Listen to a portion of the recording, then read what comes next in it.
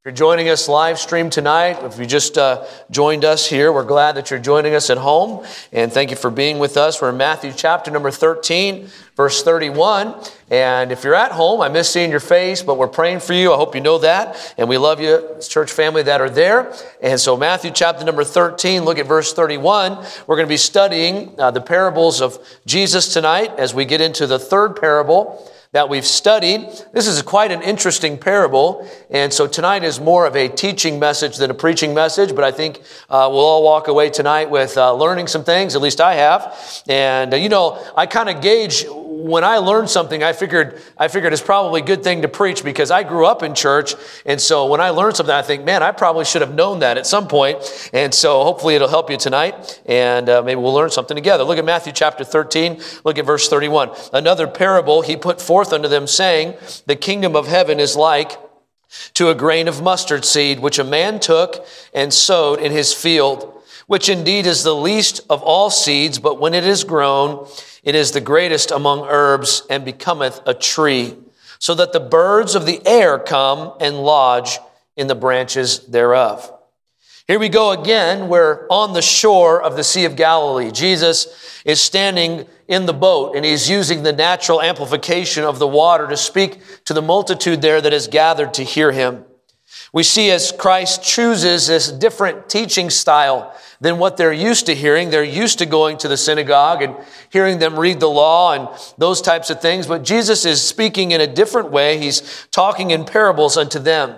Parables are being used, and Jesus chose to use them. We talked about this a few weeks ago because they're relatable. The people could understand more of what he was saying because he was relating to them on their level. They were revealing because they had to look deeper into what Jesus was saying to get to the truth. And they were also repeatable as we are repeating them tonight, many thousands of years later.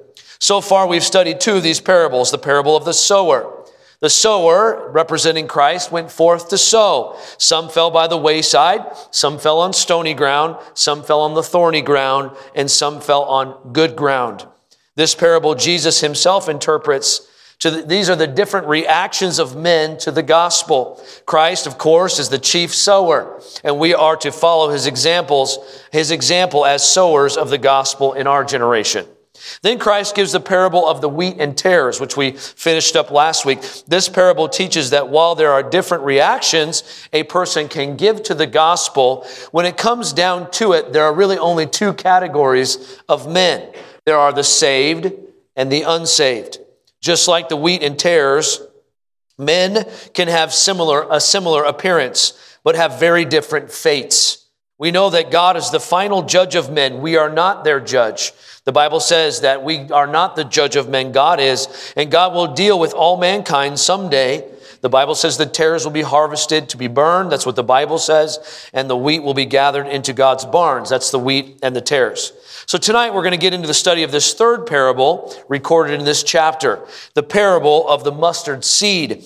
And Christ gives us this parable, and like several other parables, Christ does not interpret the meaning of it. And so we must interpret it for ourselves. And while the parable is short, only 2 verses, it packs quite a theological punch. There's more to meet the eye here than we possibly see in just reading it quickly. And so I think that we'll be surprised tonight as we study it together. So let's pray and ask the Lord for his wisdom. Father, we pray tonight, Lord, and ask you, God, that you'd give us wisdom to see the meaning of this parable. And Lord, as we study your parables, help it to not only us to understand it, but Lord, apply its meaning to our lives. Help us as a church, Lord, to move forward with the gospel, the seed of the gospel in our generation. May we not live in a spirit of fear, but of a power and of love and of a sound mind. May we not leave this building tonight afraid, but Lord, excited and ready to give the gospel, Lord, in your name. In Jesus' name we pray. Amen. You may be seated. So as I mentioned, there's more that meets the eye in this parable. And I think tonight as we study it, there's some interesting things here that I'd like to bring out. Christ does not explain this parable to his disciples. We're left to interpret it in our own. So we interpret this parable much like we interpret other scriptures, and that is Scripture with Scripture. That's how we interpret scriptures. And in the Old Testament, there's a verse that says something like, he lit off his camel And that doesn't mean that we smoke, amen? And so you don't just take a verse out of the Bible and say, well, this is what it means. No, you interpret parables, you interpret Scripture with Scripture. That's how we interpret. The whole entire Bible is inspired. The Bible says all Scripture was given by God and is profitable for doctrine, for reproof, for correction, for instruction in righteousness. We understand that holy men of God spake as they were inspired by the Holy Spirit. So as we read the Bible, we recognize that it was written by men. Men used their hands to pen the words. But the Bible, we believe, is plenary inspired. That means it is God-breathed. God breathed into man what to write. That is why we can read the Bible, and it is cohesive in structure, even though it's 66 books written by over 40 different authors on 3 different continents in 3 different languages over a 1,500-year time span, and it absolutely agrees with itself. Try writing something you wrote. Sometimes I read sermons, I thought, what in the world was I talking about? Amen? And so we understand that God has inspired Scriptures, and it's an amazing thing. And so we interpret Scriptures with Scriptures, but also we interpret Scripture in the context that it's in. And so maybe you read a verse and you're like, man, what in the world is this verse talking about? And that's where a lot of people get hung up, because they read a verse, they read a single verse or 2 or 3 verses, and they get hung up on the meaning of it. And the best thing to do in that situation is to go back and read the whole chapter in context, and then try to understand that chapter in the book context, who God is speaking to, what he's speaking about. And so tonight we start with number 1. If you're taking notes, we start with the context of the story. The context of the story. Something to keep in mind in the context of Matthew chapter number 13 is that we have now studied 2 parables, and this is the 3rd parable, that are given in succession. And they're given in succession for a reason. The main truth of these 3 parables are connected one to another. Christ gives one parable, then another, and then another. And these 3 parables are all connected into the same meaning one to another. Much like we sing a song. I love that song, At Calvary. What a powerful song. Where's Brother Russell? Is he in here? Is he out maybe doing counting or something? There you are, Brother Russell. He arranged that. Good job arranging that. And what a beautiful song. But you sing At Calvary. Years I spent in vanity and pride, carry not. And then you sing the next one and then the next one. But then you always come back to the what? The chorus. The verses are related to the chorus. Just like that, these 3 parables come back together. They're connected by a singular truth that Christ is trying to convey here. And so in what ways are these parables connected, and how are they connected? So let's talk about that for a moment. We see letter A here. They're connected in the timing of the parable. There's connection in the timing of these parables. All of these parables in Matthew 13 deal with the same specific time period that Christ is speaking about. This time period extends from our present age and from the church age that began, of course, when Christ was on the earth and his ministry. We understand, we celebrate Christmas, Christ was born, and the church age begins, and the church age continues all the way through until we are raptured. We understand that there's going to be the tribulation time, and so we go, that's when this whole time period, these 3 parables are talking about this time period. So these are connected by their timing. But letter B, they're also connected in their purpose. In their purpose. These 3 parables, Christ has a purpose. In this parable, as in other parables, which we will see later in our study, Christ is not going to give his disciples the entire story. He's not going to give them the whole story. There are details that he keeps to himself, and we could question that. Why does Christ choose to do that? But I'd like to remind you here that Christ is revealing the mystery of the gospel to the disciples for the first time. And can you imagine being a Jewish person listening to the entire mystery of the gospel for the first time? You wouldn't be able to handle it if Christ just dumped it all on them. This is all the things that are going to happen. There's other reasons why we know that Christ did not dump all of the information on them, but certainly that Christ is giving them the mystery of the gospel in bite-sized pieces. We should be reminded that Christ is revealing the truth of the mystery of the gospel for the first time, and for the first time, the kingdom of God and the end times are being revealed. And so Christ is revealing this to his disciples. Perhaps he's giving this information so that they can digest it and understand it over time. And Christ teaches them Later on in scriptures, he teaches them more and more. Just like in our Christian life, we get saved. We don't understand everything right away. Amen? It takes time to grow. And some of you that have been here, you've been Christians for a very long time, and you have a little bit of a more solid, deep foundation in your faith than maybe someone who's been saved for 6 months or a few months. And so the wonderful thing is that God gives us grace to grow. And by the way, so should we. And so we ought to give people that room, because guess what? God gives us room to grow. And we ought to give others room to grow. Amen? And so Jesus is giving this information in bite-sized pieces here. But as we look at the parables in succession and we study the meaning behind each of them, there are some similarities that emerge. I'm talking about the three that we're studying. Some similarities come out, and the connection of the purpose of these three parables become clearer. In the previous two parables, we see the focus of the gospel being sown and the mixed results of the sowing. Remember the parable of the sower. We see 4 different types of reactions. We see that men, as they listen to the gospel or hear the gospel, react in a variety of different ways. We see them, the variety of the ways, all the way from the wayside, all the way to the good soil.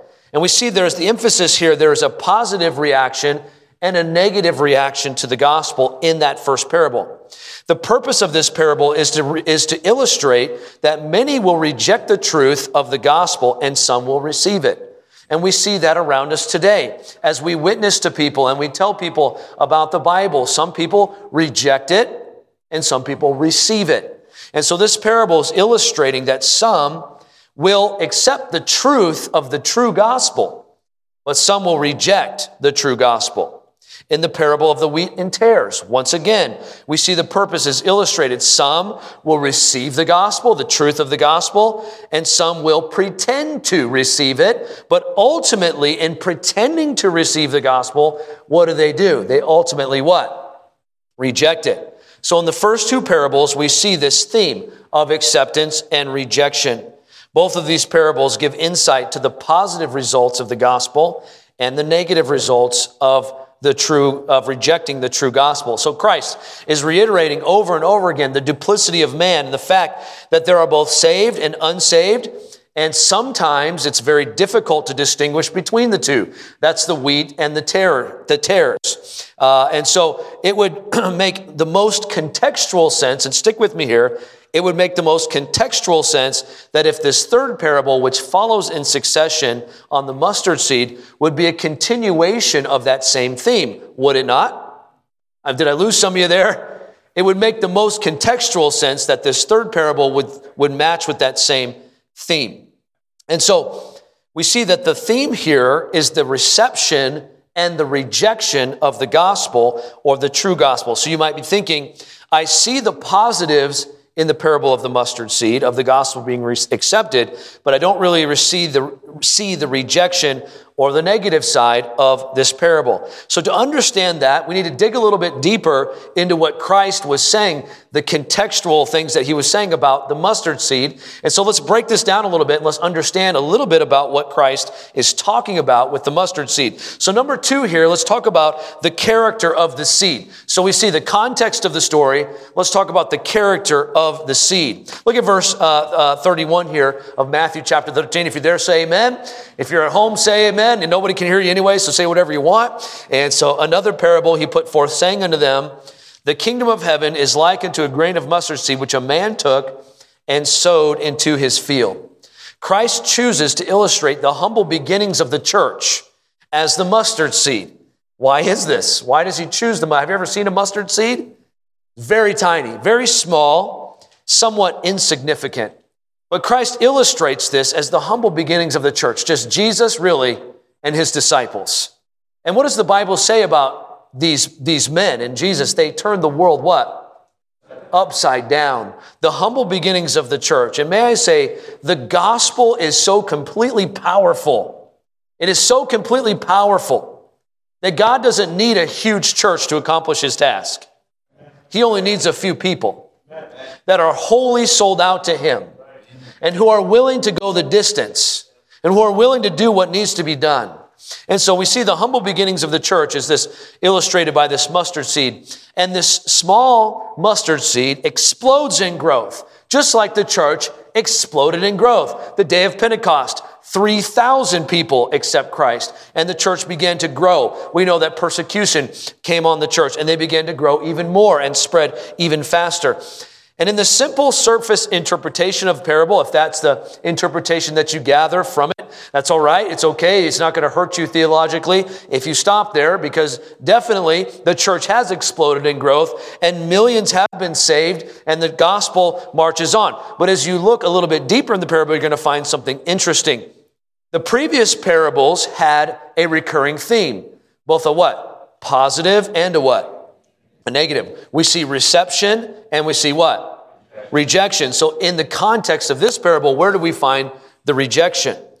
So as we look closer, we find some characteristics of this mustard seed itself. First, the mustard plant is an herb, not a tree. It's an herb, not a tree. These seeds usually are about 1 to 2 millimeters in diameter. It produces a plant. It produces an herb that grows to 2 or 3 feet tall. And I think I have a picture there. Is there a picture of the mustard there? And so this is a picture of a mustard plant. Notice how the mustard plant grows. It actually grows more like a weed than a crop. The mustard plant grows and has a life cycle of about 85 days. And then in its life cycle, it goes to seed, it scatters its seed, and then it dies, much like a weed, much like your weeds in your garden, amen? And dandelions or whatever. The mustard seed also is an annual plant, and it dies every year. How many understand trees don't do that? Amen? It does not grow into something like a tree that becomes established. Birds are naturally attracted to the taste of the mustard seed. The black mustard plant, this is the next picture here, is the tallest variety, and it can grow up to 8 feet, and some birds do land in the plant. It is, however, not to make their lodging there, but to eat the seeds of the plant before they're ready to go to harvest, and they'll eat all of the seeds, and then they'll move on. So when you consider that the mustard plant is a plant and not necessarily a tree, why does Christ use the word tree? Well, if you look a little deeper, you'll find that the word tree here means dendron. It's a Greek word for dendron. The word is used to refer to a type of oak tree. Dendron describes a slow-growing tree with deep roots, distinguished with woody material. Interesting that Christ uses that word. Christ is describing not just a tall plant, but he's specifically talking about a wooded structure. How many of you have ever cut down or tried to cut down an oak tree? They are very difficult to cut down. And there's oak trees in my backyard. We have several big oak trees, and I got a chainsaw, and man, I'm trying to cut through those oak, and those things are hard and they're heavy. This is the kind of structure that Christ is talking about. Someone might say that Jesus didn't know that. He didn't understand that. He wasn't a botanist. And may I say, yes, he was. Christ doesn't make mistakes. Nothing in this Bible is a mistake. And the deeper that you go, the more you'll figure that out. I challenge you to. He doesn't make mistakes, but he did, however, make the mustard plant. Amen? When we read and realize the nature of the church should be more like a weed and less like a tree. A weed grows quickly. It's hard to get rid of. It has shallow roots, and it casts its seed. In my yard, we have crabgrass. Does anybody else have crabgrass? I hate crabgrass. You can't get rid of it. Why? Because it grows quickly and it spreads quickly and it's very difficult. This is the type of illustration Christ is using here. We are supposed to grow like the mustard plant. We're supposed to grow and cast our seed, and we grow and cast our seed. And the church is supposed to grow like a weed. And by the way, may I say, this church, Central Valley Baptist Church, that's why we do all the things that we do. We're not trying to grow up into create some kind of an edifice here to represent our personality. We're trying to grow. We're trying to cast the seed of the gospel. And so Christ is illustrating here that he is looking for more of that mustard seed growth. And yes, the church grew like the mustard seed, humble and grew quickly and spread quickly. But then I believe what Jesus is teaching, and this is, we could talk about this for a long time, but I believe that you could apply it this way, that Jesus is saying the tree, or so to speak, is an abnormal growth. So tonight we can see the positive or the reception of the gospel, the humble beginnings of the mustard seed grow quickly, and spread quickly. And then we can see the negative or the rejection of the true gospel. How do we see that? Well, let's talk about letter A here. We see the positive of the seed. Christ does draw attention to the positive, the widespread reception of the gospel. The kingdom of God is like a mustard seed, and it did indeed begin small and insignificant. But because of the power of God, many will be saved and have been saved, and quite positively, that is a positive thing. However, the church is supposed to grow more like a weed, like a mustard plant. And in this parable, Christ is saying it grew more like a tree, and I believe it's talking about abnormal growth. We see the positive. Now let's talk about the negative. Letter B, we see that the positive is the quick growth of the gospel, but letter B here is we see the problem is the shoots. The shoots. How many of you have suckers on your trees? And you have that trees growing up and those shoots come off and you got to keep trimming them down. And so there are branches of the mustard seed that have grown into something that should not be. And this ultimately results in the rejection of the true gospel. Now let me illustrate this for a moment. There are thousands, and I don't know if thousands and thousands, but there are definitely thousands of offshoots of true Christianity. Are there not? Let me repeat that. There are thousands of offshoots of the true Christian church that is supposed to be. And that is not a good thing. Say, well, isn't it good that there's offshoots of? No, because it distorts or perverts the gospel. And how can somebody get saved according to the scripture if they don't know what the scriptures say? And so these thousands of offshoots have happened over the years, and some spring up, die quickly. Some are still around today. I think about the myriad of unbiblical shoots and the crazy creeds that are out there in the name of Christianity, from the snake handlers in Tennessee to the Mormons in Utah to our friendly neighborhood Jehovah's Witnesses. I'm not trying to hurt anybody, but these groups are offshoots. If you were to lump them together, the world would lump them in as Christendom or Christians. And let me say, if you don't believe that Christ is God, that is not a true Christian church. You have to believe in the deity of Christ. The Bible talks about that. So if you reject the deity of Christ, you're rejecting the truth of the gospel. Choose whatever you want to be, but don't say that you're a Christian if you don't believe in the deity of Christ. And all God's people said, Amen. I don't mean to draw such a hard line in the sand, but really God's the one that drew that line in the sand. And so there are lots of offshoots of true Christianity all over the world today, and there's a lot of weird things out there. But when Christ started his ministry, it indeed was small, like a mustard seed, and it indeed exploded in growth. And by the way, all over the world today, there is the true Bible-believing Christian church. All over the world, from Manteca, California, to China, to India, to Brazil, to Chile, you can find Bible-believing Christians who believe in the Word of God. We're not the only ones. Amen? There's many millions of Christians getting saved, and in some parts of the world, people are getting saved like crazy because of persecution and things of that nature. And indeed, the mustard seed has grown, and it continues to grow today. But much like the tares and the wheat, remember that parable? Much like the tares grow up alongside of the wheat, many times indistinguishable, many times they impersonate the true Christian, the true Bible believer. Many false churches have also exploded in growth alongside of a true gospel-preaching, gospel Bible-believing church. It wasn't long after Christ ascended that the church began to grow these offshoots. Rather than scattering the seed of the pure gospel, it became more interested in building large denominations, more interested in building institutions and conventions and associations and boards and all of these things and having huge buildings and all of these things. And so at some point in time, and I could probably narrow it down to about 300 AD, after the death of Christ, about 300, when really this began to take hold. And think about the history of some of Christendom. Think about the history. Think about the money, the power, the wars, the persecution, all in the name of Christianity. How many understand that that wasn't Christ's purpose for the church? Oh, yeah. It was never God's purpose to do those things. And so these are the problem here is the offshoots. These are unnatural branches. And still today, there are great ecclesiastical religious systems that represent in the world's eyes Christianity, but do not appear in the New Testament blueprint for the church.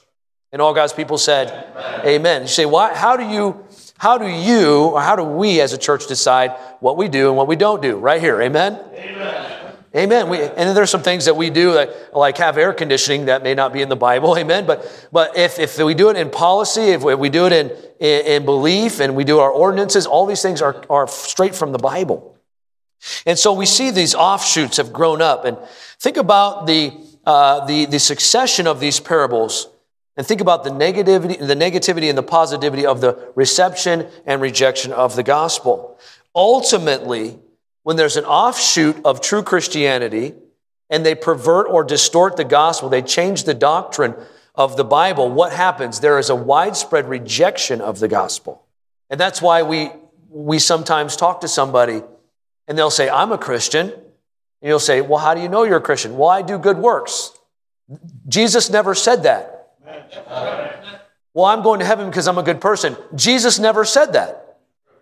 He never said that. That's not in the Bible. The Bible says that salvation is by grace through faith alone. Amen. That's what the Bible says. Well, somebody say, I'm saved. You say, why are you saved? They might say, well, because I'm baptized. Jesus never said that. Jesus never said that, for whosoever shall get baptized shall be saved. No, he said, whosoever shall call upon the name of the Lord shall be saved. He who hath the Son hath life, and he that hath not the Son hath not life. Baptism is a symbol or a representation of our decision. We read Acts chapter number 8 with the Ethiopian eunuch. And Philip joins with his chariot, and he talks to the Ethiopian eunuch and preaches unto him Jesus out of Isaiah. And they come to a point after the man recognizes who he's talking about. And he says, here is water. What doth hinder me, or what's stopping me from getting baptized? What does Philip say? If thou believest with all thy heart, thou mayest. And they went both down. And he said, I believe in Jesus Christ. The man was saved. Then he was baptized. And so there are a lot of offshoots that distort the word of God. And so how many understand that if somebody is trusting in their baptism for salvation, there's an issue there? And maybe that's you tonight. I'm not trying to be cruel, or I'm just trying to tell you the truth. Don't you want someone to tell you the truth? How many want to go to the doctor and get lied to? I'm having this pain, and you're fine. Don't worry about it. It's no. You want to hear the truth.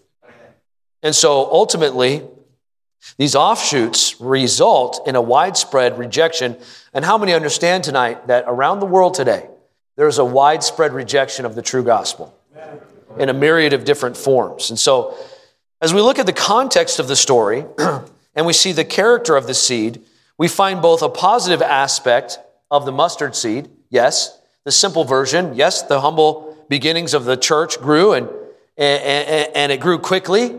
But we also see the problem with it. We see the problems with the offshoots, the negative of the rejection. So lastly tonight, one more important aspect of the Bible here that will help kind of wrap up this thought here of the rejection of the gospel is a contradictory sentiment. That's number 3 there, a contradictory sentiment. We see a contradiction if we think, well, I don't really necessarily believe that. And listen, you can disagree with me on this. We could split hairs on this all day. I'm just trying to teach you what I learned here. But if you take that sort of side of it here, then you have to do something with verse 32, which I had to do and study out. So we see here, verse 32, it says, which indeed is the least of all seeds, talking about the mustard seed, but when it is grown, it is the greatest among herbs and becometh a tree, so that the what? Birds of the air come and lodge into the branches thereof. So we see a contradictory sentiment here. At first glance, we see and we read in the parable, it's sort of straightforward. The sower sows, the mustard grows. And these simple verses might suggest a sentiment of only a positive outcome. And yes, the church has grown, and that is positive. But also there's a problem here, and it's these pesky birds. Who are these pesky birds? Amen. The birds throw a monkey wrench into the sentiment of a positive, only parable. So put on your thinking caps for a second. I want to ask you a question. In the previous parables that we studied, do the birds represent something good or something bad? Something bad, amen? Let's look at verse 3 and 4 of Matthew chapter 13. And he spake many things unto them in parables, saying, behold, the sower went forth to sow, talking about the seed of the gospel. And when he sowed, some fell by the wayside, and the what? The fowls came and devoured them up. It's a negative connotation that the seed of the gospel is being devoured up. It's being taken away. And these fowls that come to devour the word of God represent really satanic foes or satanic forces against what God is trying to do. Most people refer to these simply as demons. And you say, well, I don't believe in demons. Let me tell you something. You try to win somebody to the Lord, you'll see demons come out of the woodwork. One time I was talking to somebody about the gospel. A dog bit me on the knee out of nowhere. You'd be talking and all of a sudden poltergeist out of the television. Man, I'm telling you, weird stuff happens when you start giving the gospel. Amen. Singing about at Calvary tonight. All of a sudden the sound system hasn't done anything all night. But as soon as the words at Calvary were spoken, the sound system started buzzing. I'm not saying those were demons. That was just Robert. But I'm just saying demons. I'm just kidding, Robert. Just kidding, buddy. I'm just saying tonight that demons are real. Amen. And these birds are referred to in a demonic light. If anything, they're foes against what God is trying to do, and whether it's on purpose or not. So, interestingly enough, in Revelations chapter number 18, why don't we go there real quick? In Revelations chapter 18, we find that demons are also referred to birds there. Interestingly enough, Revelations chapter 18, look at verse 1. Revelation 18, verse 1. Revelation is the last book of your Bible there. And after these things, I saw another angel come down from heaven, having great power, and the earth was lightened with his glory. And he cried mightily with a strong voice, saying, Babylon the great is fallen. Talking about that great city, that great fall there at the end of the tribulation period. It says, fallen is fallen. And it's become the habitation of devils and the hold of every foul spirit and the cage of every unclean and hateful bird. And so we see that birds are illustrated in Scripture as a demonic force. This seed, because of its vigorous flavor, the mustard seed, because it has that spicy pop, that flavor. How many like mustard? Anybody like mustard? Who are my mustard people at? Amen? And if I'm asking you to raise your hand at home. Nobody can see you, but raise your hand. And you like that mustard flavor. Well, so do birds. And it's a favorite with birds, and it draws them to the plant for food. And may I say that the unnatural branches, stick with me here, the unnatural branches of an unbiblical church are a favorite hangout for demonic activity. Let me say it again. The unnatural branches of an unbiblical church are the favorite hangout of demonic activity. The Bible says that Satan disguises himself as an angel of light. Not too long ago, my wife and I were in her garden and we were pulling out weeds. And so we're pulling out weeds out of her garden, and she had this beautiful plant. I don't remember what the plant was, but it was some kind of a plant with big leaves. It might have been a pumpkin or something like that. And I'm pulling all these. We're trying to get all the little weeds out. We're trying to pull all the little weeds. And then all of a sudden, I kind of look under the pumpkin or whatever plant it was, and I see this huge weed growing under this plant. And I had to move everything out and pull that big weed out.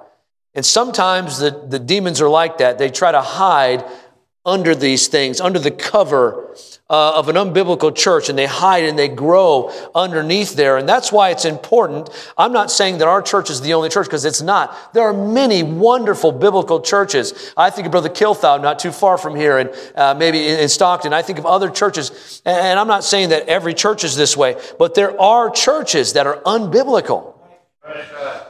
And it's a hangout, amen? Not a place you want to be. This is a contradiction.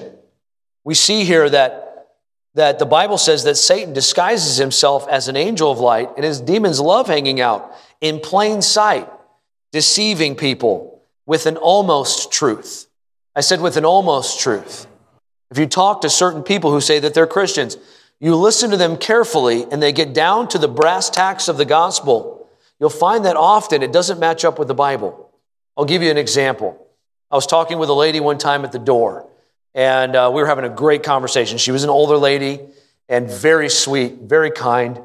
And me and my we were just putting tracks on the doors. We were just going through, and she happened to be outside a little, working on her plants or something there. And we were just talking about her grandkids and talking about everything under the sun. Just had a great conversation. And I just felt like the Holy Spirit opened the door for me to talk to her. And I just simply asked her, I said, do you go to church anywhere? And she says, yes, I do. And I said, great. And we talked a little bit about our church. And And I always say we don't want to steal people from their churches because that's not what we're doing. We're not out trying to take people from their churches. We just want to make sure they know there's a church in Manteca that cares about them. And so I started talking to her, and then I said, do you know for sure that heaven's your home? Because I've learned just because people go to church doesn't mean that they know they're saved. Right. And so I said, do you know for sure that heaven's your home? And she said, well, not everybody's going to go to heaven. And I said, okay. And so we began talking, and by the end of the conversation, she flat out said, Jesus isn't God. But she knew a lot of Bible verses. She quoted them to me, several Bible verses, and she began trying to convert me to her. And of course, you can figure out what religion she was or what belief she had. But may I say, she had a lot of the same language that I did. She was very sweet, very kind. And these most of the time, the folks like that are. But at the end of the conversation, we found out that her interpretation of Scripture was a false interpretation. And so we must understand tonight that in the wheat and the tares, the same thing goes with these unnatural or abnormal branches, these offshoots. Here's one last thought tonight for you to take home and just chew on a little bit. But what happens in the parable of the sower? What happens at the end when the seed falls on the good ground? Let's go back to Matthew chapter 13 and look at it. Go to Matthew chapter number 13, look at verse 8. Again, these parables are in succession. They all tie back to the same truth. So what is Jesus trying to teach us? Look at verse 8 of Matthew chapter 13. It says, but other fell into what? Good ground and brought forth what? Fruit.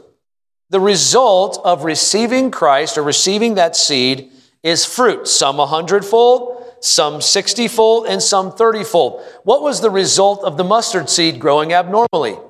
Birds. Jesus mentions also, we find here, he mentions fruit would be the result.